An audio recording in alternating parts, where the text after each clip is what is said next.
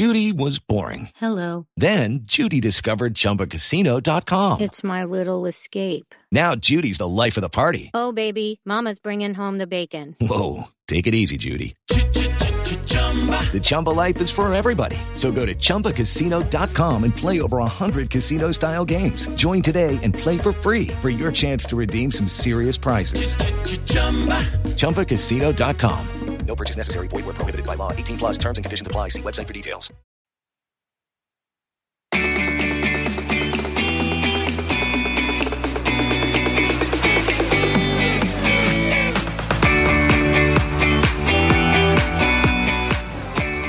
Welcome to Sourcing Journal Radio, our weekly check-in with apparel insiders and thought leaders, which spotlights a variety of topics currently driving change in the market. Speed, cost, quality. These are the concerns driving all consumer products companies today, especially in apparel. But to reach the goals set for each means achieving visibility into the supply chain. I am Edward Hertzman, founder and president of Sourcing Journal. Today, I'm joined by Gary Baracco of Amber Road to discuss why organizations that have improved visibility have been rewarded with more efficiency, desirable products, and higher profits. Amber Road is dedicated to helping companies improve margins, achieve greater agility, and lower risk. Welcome, Gary. Thanks, Ed. Good to talk to you again. So, Gary, comparing today's retail environment with the past, why is everyone so focused on improving visibility in the supply chain now? And what do apparel retailers mean when they refer to visibility? It's true, Ed. Anyone who reads the daily news in your publication realizes the greater complexity of our business today. Just look at the headlines. We've got fast fashion. We've got global competition, changing demographics, these seismic political shifts, the demanding consumer, product innovation, and then let's throw in an NGO or two pushing around for ethical sourcing and sustainability. I mean, all rightfully so, but so many things are affecting apparel and footwear companies, and many of which brands have very little control over. So there are some things that companies can have better control over, and supply chain visibility is one of them. Generally, visibility means that you know what's happening throughout the product life cycle of your goods. And that's really important throughout the product life cycle. And I'll talk further about that later. But where is it happening? Where are your goods at any time? And where is there risk that can enter your supply chain at any time? Now, there's very different levels of visibility by people's definition. And when I define visibility, there's a few components. First of all, it's full end-to-end visibility from design to receipt into the customer's hands. I think of it as a clear glass pipeline with your goods moving through nonstop with no issues. And that allows access to every piece of data on any given product at any given time. That clear pipeline lets us see where things are as they move through the supply chain. And it's important beyond being called like a buzzword. You know, supply chain visibility has been thrown around for years. The most important part of supply chain visibility is if you can't control what's happening, visibility means nothing. And by that, I mean, if you can stop the supply chain, if you can speed up the supply chain, if you can alter the direction that it's moving, that's what's necessary. And where we are right now at this moment is all of this digital technology that people have talked about. And there's so many awesome and rich capabilities and tons of data. We see that in our world of social media and all the platforms. We know that a single tweet can circle the globe in a matter of seconds and change the way businesses operate. So it's not really a stretch when we look at our supply chain and all of the data to run the supply chain to get that level of full visibility and instant access. It's something that's necessary. And it's not on paper anymore. It needs to be realized in our supply chains. So ultimately, CEOs aren't happy and investors aren't happy and customers aren't happy. And the brand can go downhill if we don't have the right level of supply chain visibility in our world today. I think that was very well said, and you touched on a lot of points. So let's circle back to competing concerns, right? So there's a lot of competing concerns that apparel executives are fighting over today, whether it be the need for better quality, the need for speed, the need for cheaper cost. It seems that these are things that people are having to pin against each other. What is the outlook for apparel production costs, and what does this mean for sourcing? Well, we've interviewed our apparel footwear customers. We met with them recently, and overall, the industry's concern that costs will rise is there. And these costs are coming from a lot of different places. It might be from the raw material. We have all the rising labor costs in the various sourcing regions, transportation cost on top of that, and then the cost of the last mile. So when you ask CEOs of these brands about their top concerns, it seems like year after year we hear the same top three. Reducing costs is number one, maintaining quality, especially in our demanding consumer world, and increasing speed and agility. So when I talked about that glass pipeline and I said you need to be able to control that glass pipeline and move things, slow them down and speed them up, that's agility. It's simple to say, but it's not really easy to achieve when we're talking about the expansiveness of these global supply chains. And that's why we see them every year, right? That's why they're perennial, right? Cost reduction is a big component of global sourcing. And then we throw in currency fluctuations, we throw in oil prices, we throw in all these different trade agreements, and whether that's how and when they're going to affect pricing. The cost of sustainability, I think to your point, I think everything is pointing to increased cost of goods year over year. And I don't see it slowing down anytime soon. Do you? No, and we're still, the U.S. market relies on imports. I know that you published this great infographic that you shared with American Apparel and Footwear Association about the U.S. imports and what an impact. And those numbers are translating into action because we're seeing, a slight but consistent shift away from China, which is amazing. China has always been the source, especially for apparel and footwear. They've been the number one sourcing destination for years, but the increasing costs of labor there and the improved opportunities in other countries are making a real dent in China's place in our world factory. And so where we always had this sourcing model that was China plus one, many companies are shifting to the China plus many.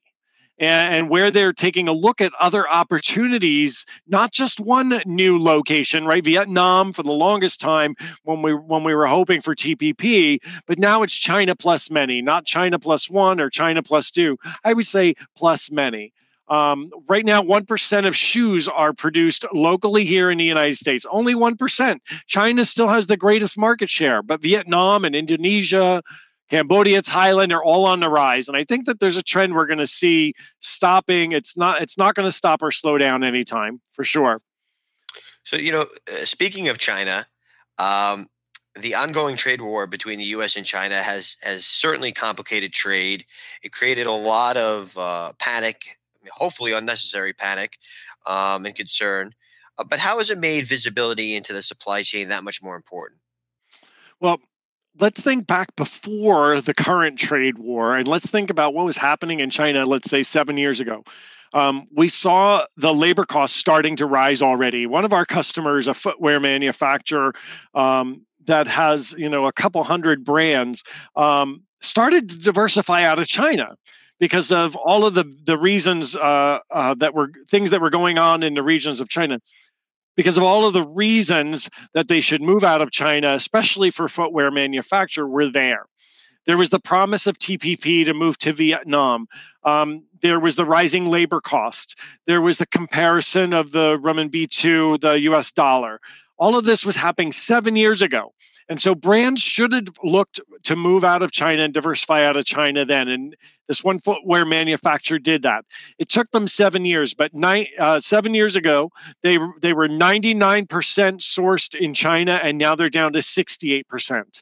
It didn't come without some issues and some pain and growth. They're now sourcing in Vietnam and in North Africa. But all of that comes with its own obstacles. So back to our current trade war, right? When we throw that into this mix of what's been happening, what started happening 7 years ago, it seems like the news has a different hot take based on whatever the latest deal is between Trump and Xi. But the current tariffs are they going to jump from from 10 to 25. This is throwing everybody into tailspins. There's so much we could say about China, but the bottom line is you can't understate the importance of that country to our industry, to the manufacturers, and also the uncertainty that we're facing with China today. It's really a cautionary tale for many companies, not just the apparel footwear industry, but manufacturers, pharmaceutical, the auto industry. Everyone's struggling right now, and it's the number one concern for CEOs. Reducing cost, and China plays into that equation, Ed. So if there's one lesson that the industry has really learned from these tensions with China, it's that companies need to diversify. And as you just said, they're racing to implement this China plus many initiatives. One of my concerns is that there's just not enough capacity globally for companies to move all their production out of China just overnight. So what do you think are some of the things that companies need to consider when trying to mitigate their risk and move things out and start to diversify their supply chain? Well, sourcing patterns shift for many reasons. It's not just tariffs, right? The geopolitical tensions might be deeper than just duty management.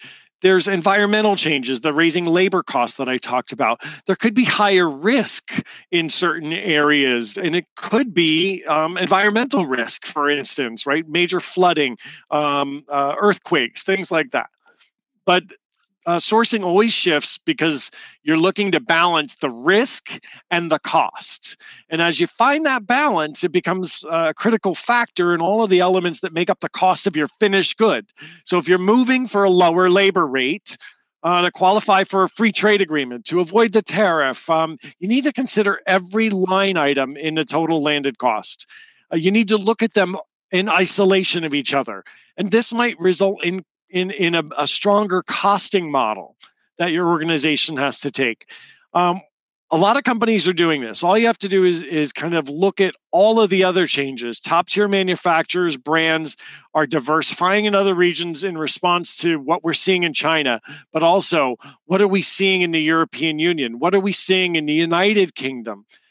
Brands like Vera Bradley and Abercrombie Fitch, Chico's, they have all started to diversify their sourcing portfolio, and they're rather public about it.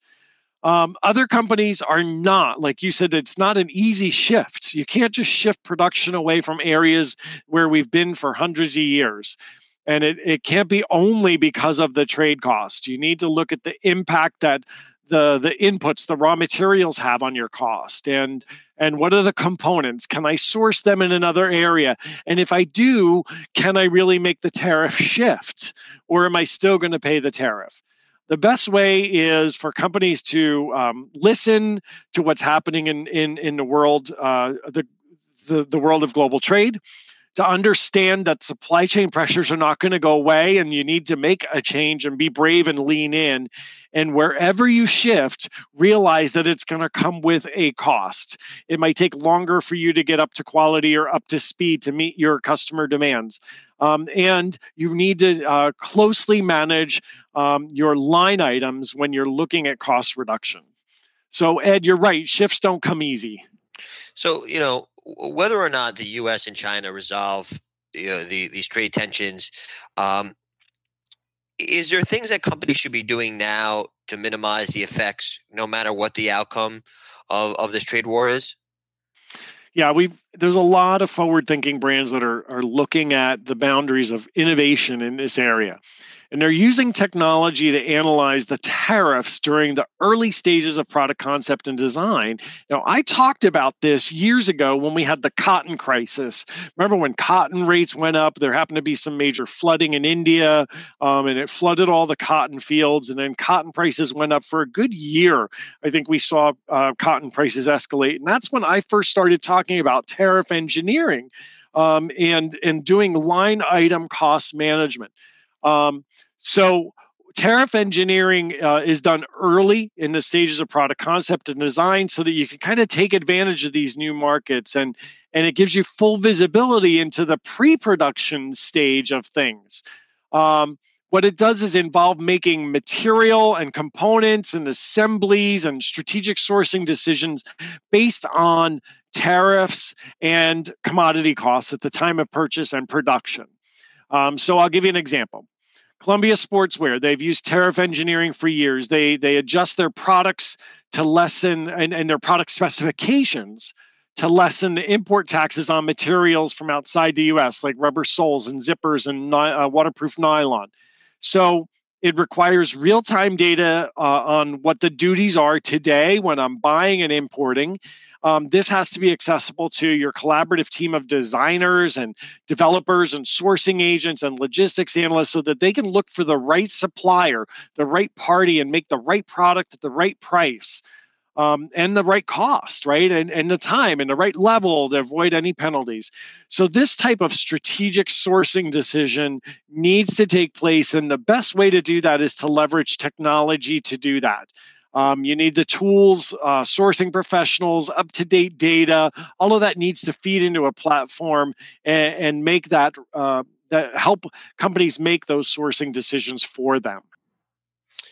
So, Gary, we talked about obviously cost being the number one concern.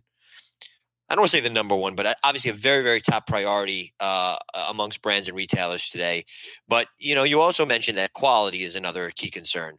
What's the connection between quality and supply chain visibility? Yeah, I think so. You're right, Ed. Cost is the number one concern, but it's not the only number one concern. There's more than one. But quality control, when you think about it, is a big cost driver, right? So our fickle consumer today wants things of competitive quality. When you and I are shopping online at an e-commerce site or in a marketplace, we'll look at the customer feedback from other people that bought this. First thing I look at, how many stars, right? Oh, it's a good price, but how many stars?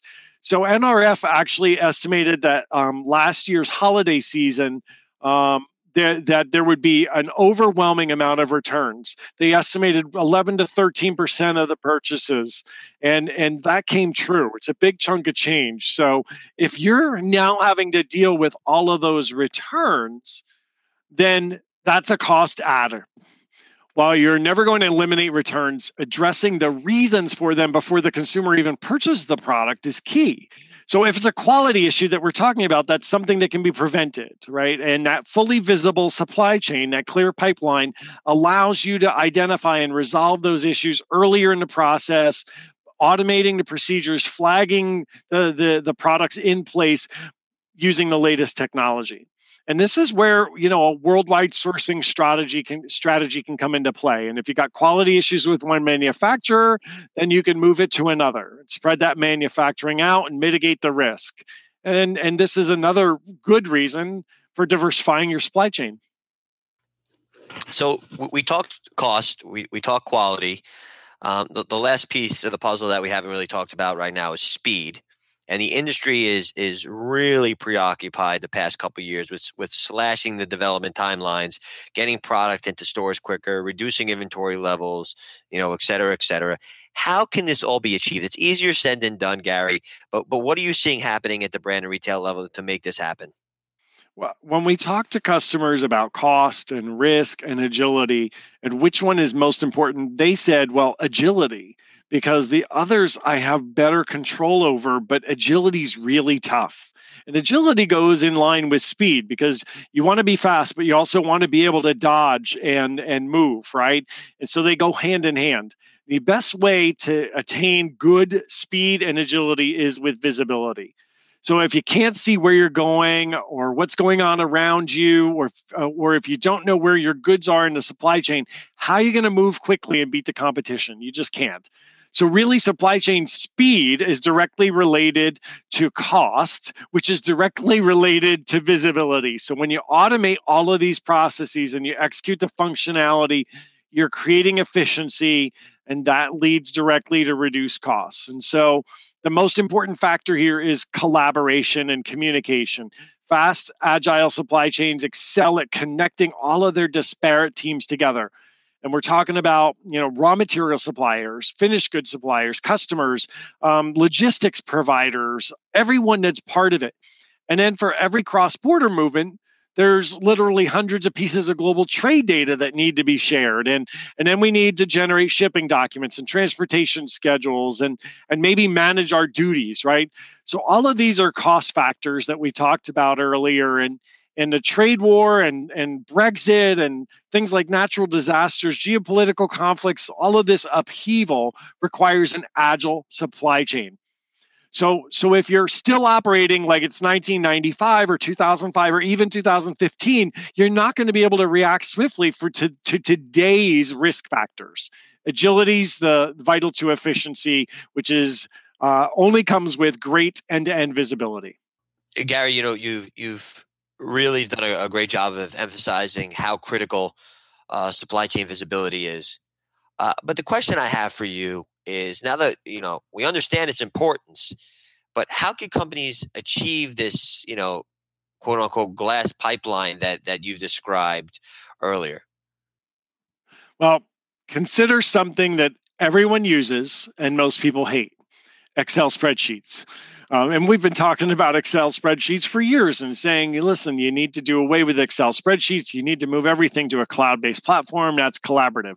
But Excel spreadsheets, still have their uses and people love them, even though they're a pre-2005 tool that we're trying to make work in today's fast-paced global trade arena.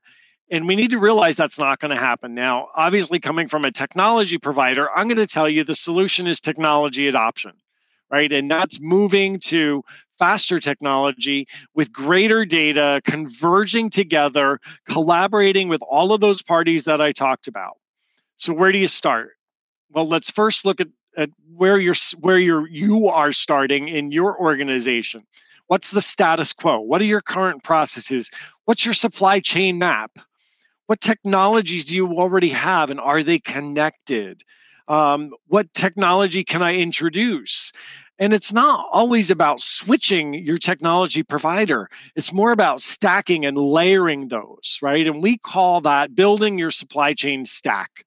And if we look at things from different ways, the first thing we need to do is to say, what are the goals of our supply chain? Don't make them too big and lofty. Focus on smaller goals, right? Cost reduction, 1% the first year. Then we'll look at 2% the next year and grow and grow. So there's the question that comes up is like, what technology do I need? There's tons out there. You and I have talked about the amazing things through IoT and blockchain and AI and machine learning. All of this stuff is out there. So explore, see what's out there, build yourself a supply chain technology stack that's going to work for your solution. Ultimately, don't forget that the big picture here is to keep your global trade moving at a pace that's required to be the best company in your industry. Provide the best and highest quality product that you can provide, and do that at a cost that is going to hit the marketplace and make you number one. And if you can harness all of those rights all together by leveraging technology, it's going to help you differentiate from the rest. So, Gary, I think you have given our audience a lot to think about today, and I really hope you join us again on SJ Radio. But for those that are listening that want to get a little bit deeper, want to get into the real, minutia of everything you've discussed, what would be the best way for someone to reach out and get in touch with you? You can visit our website at www.amberroad.com. And on that site, I encourage everyone to subscribe to our blog post and our newsletter. Just incredible stuff that's put out frequently through those two forms of communication. It doesn't mean we're putting you on our call list. It merely means that we're going to send you some great information and news. Global Trade Talk blog publishes maybe once or twice a week with key information. And if you are subscribed to our newsletter, there's deeper trade information, and oftentimes you might see an article or two of us in Sourcing Journal. Thank you again, Gary, and look forward to connecting soon. Thanks, Ed. Have a great day. You too.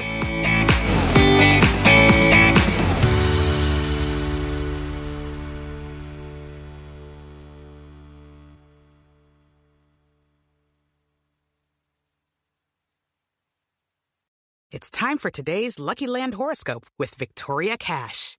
Life's gotten mundane, so shake up the daily routine and be adventurous with a trip to Lucky Land. You know what they say, your chance to win starts with a spin. So go to LuckyLandSlots.com to play over 100 social casino-style games for free for your chance to redeem some serious prizes. Get lucky today at LuckyLandSlots.com. Available to players in the U.S., excluding Washington and Michigan. No purchase necessary. VGW Group. Void where prohibited by law. 18+. Terms and conditions apply.